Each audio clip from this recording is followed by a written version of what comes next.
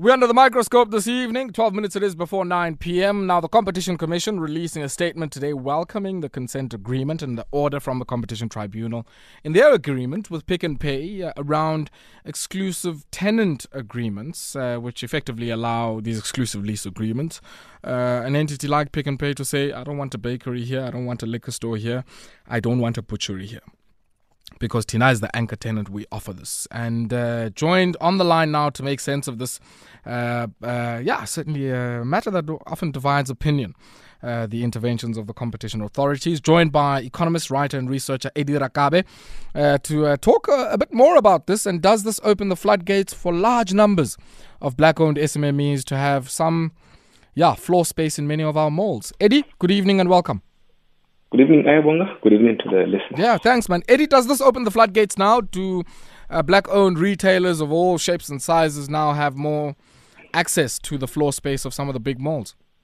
Well, it certainly does. It's a welcome relief to some of these really anti-competitive arrangements these shops have had for so many years. It's been blocking too many people from entering the shopping malls. So I would certainly agree that it's a welcome development for many of the people who have always wanted to open, bakeries, stores, butcheries, and all manner of stores at the shopping mall. So I think it does to a certain extent. Although it's really, I would argue that it's really late, but it's better late than never. I suppose.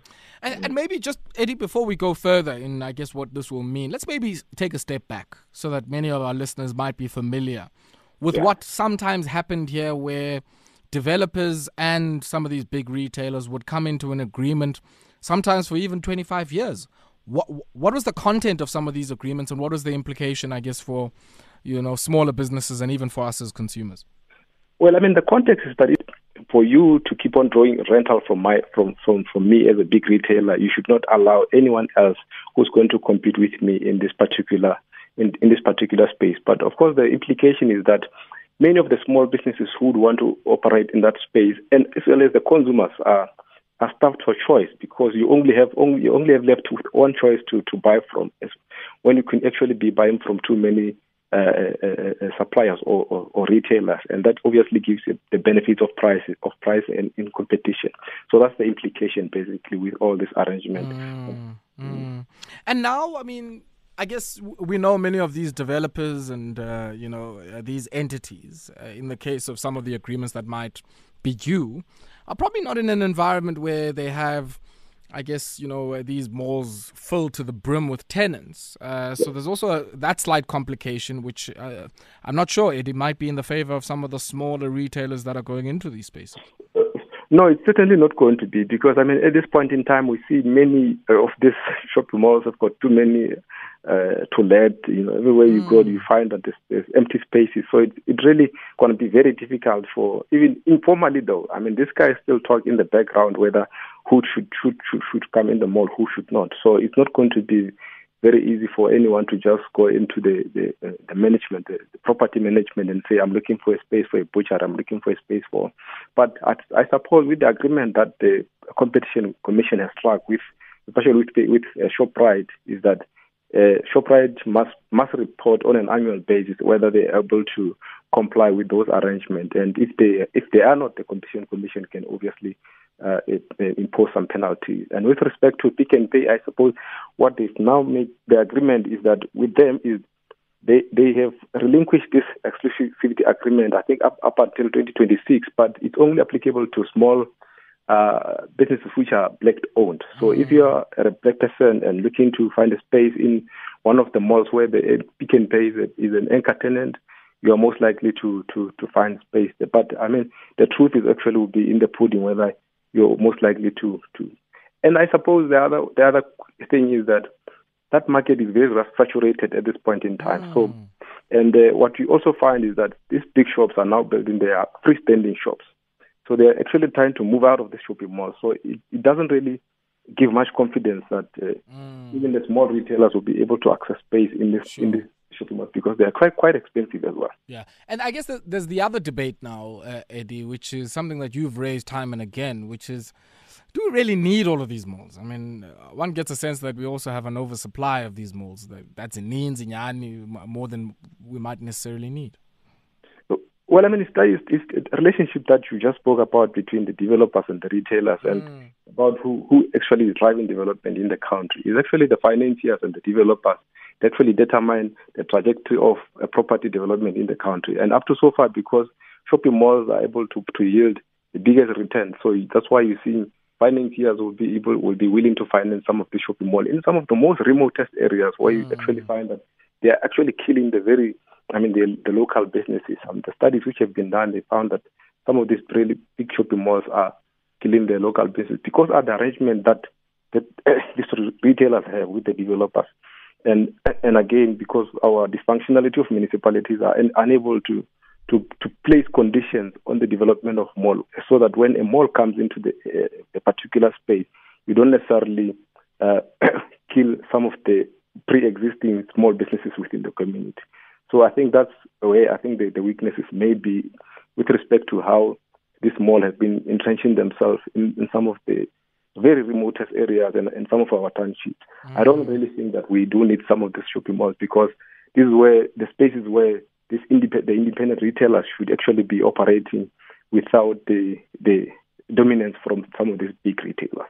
And you know, Eddie, I mean, I guess that's the nub of the issue, that we shouldn't only be interested, I guess, in front-end retail. It's important. It's where we interact with much of what is produced in the economy. It's probably what I would call a channel for us to be able to get much of what is produced into our cupboards in our homes.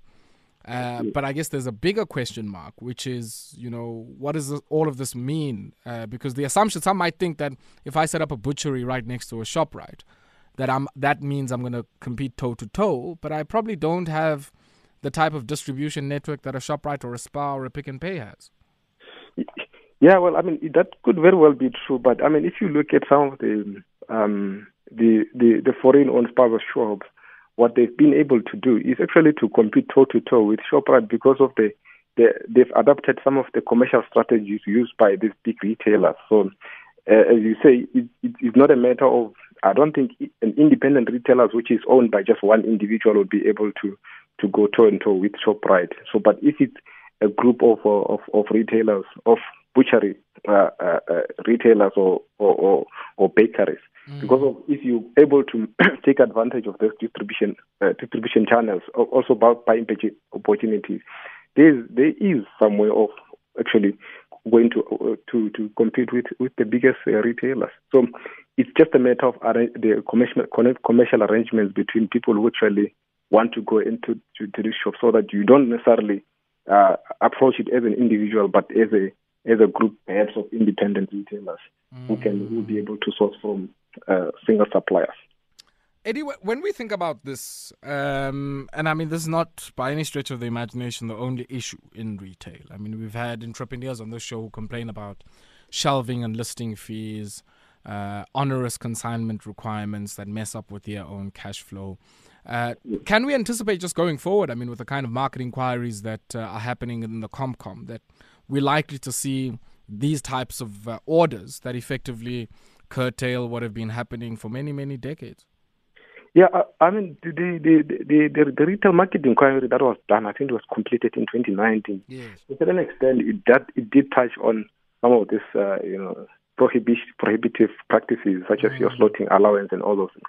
But I think the commission has been really very limiting, because now it looks like they only focused on the exclusive lease agreement, and then they actually did not touch on some of these other arrangements that prohibits people from listing their products within these very big shopping malls. And I think perhaps maybe in the next round of the retail inquiry, if should it come, I think that's where the focus should be, so that the people who actually have independent brands would also be able to find some spaces within the bigger shelves in the bigger shops, so that it's not only the burden of the independent retailers to really be exposing the new brands to the consumers, but because these big guys have got a much bigger platform, that's where you're most likely to get a big bang for your money because they're almost everywhere. So I suppose perhaps with the new market inquiry that should be coming,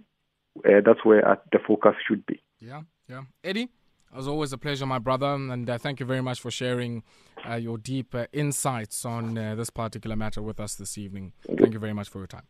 All right.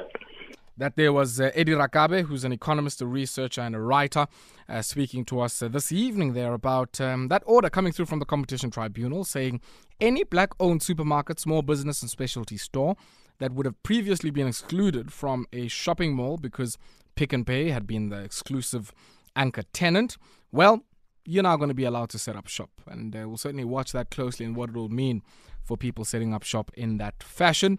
But that's where we leave it for this evening, folks. As always, a pleasure to be with you. Have yourself a great evening. Take strength, my Africa. Nangoku, sisayibanga le economy.